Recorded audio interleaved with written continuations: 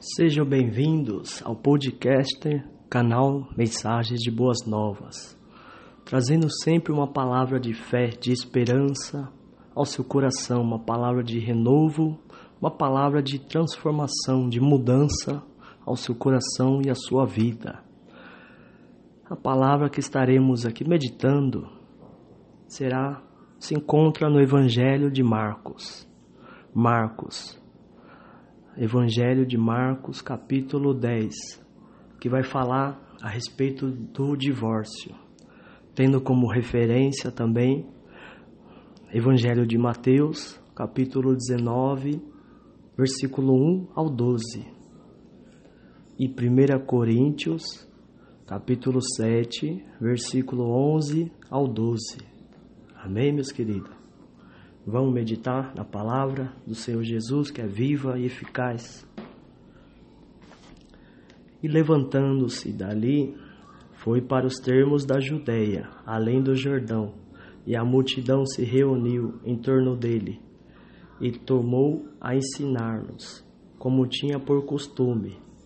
E aproximando-se dele os fariseus, perguntaram-lhe, tentando-o: é lícito ao homem repudiar sua mulher? Mas ele respondendo disse-lhes: que vos mandou Moisés? E eles disseram: Moisés permitiu escrever carta de divórcio e repudiar. E Jesus respondendo disse-lhe: pela dureza dos vossos corações vos deixou ele escrito esse mandamento. Porém, desde o princípio da criação, Deus os fez macho e fêmea. Por isso deixará o homem a seu pai e sua mãe, e unir-se-á a sua mulher, e serão os dois uma só carne, e assim já não serão dois, mas uma só carne. Portanto, versículo 9, o que Deus ajuntou, não separe o homem. Amém? Sabemos que no Antigo Testamento, na lei de Moisés, pela dureza dos corações ali das pessoas, Moisés deixou escrito que poderia se repudiar a mulher e dar carta de divórcio. Mas isso foi no Antigo Testamento, foi no passado. Jesus, ele veio para não abolir a lei, mas para dar continuidade na lei.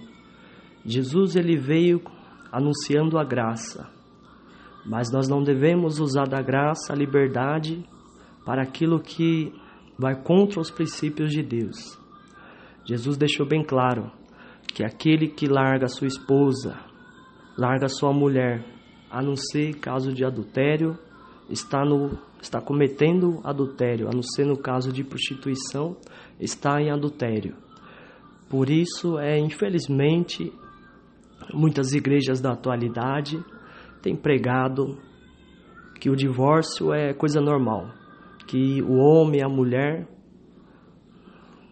se separa, depois se ajunta de novo, se casa 1, 2, 3 vezes, e infelizmente esses falsos pastores estão acolhendo isso, indo contra a palavra, porque estão preocupados no dízimo e multidões para as suas igrejas.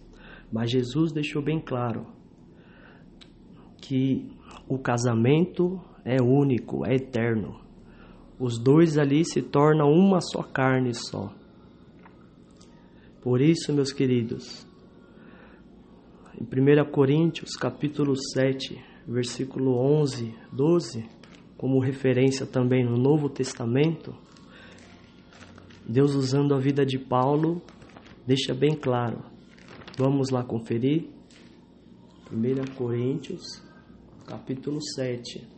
Vai falar a respeito do casamento também,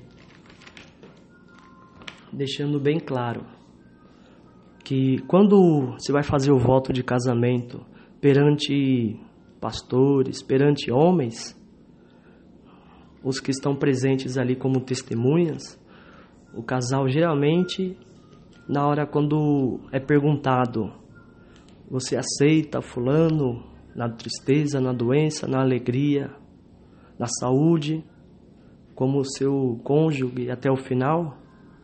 Aí no final nós vemos sim, Só que muitos não pensam no depois, nas consequências do depois. Então, aquilo que Deus ajuntou, não separe o homem. Quando há casamento verdadeiro, único, inicial, sabemos que Satanás ele vai lutar de todas as formas para separar esse casamento, para não constituir uma família.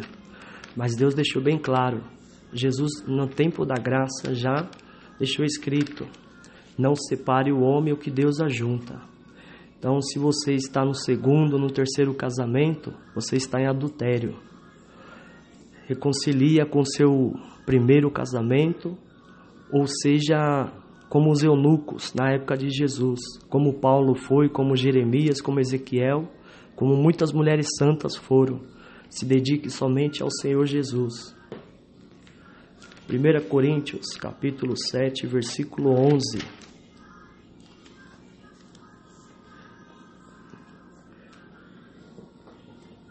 Versículo 10.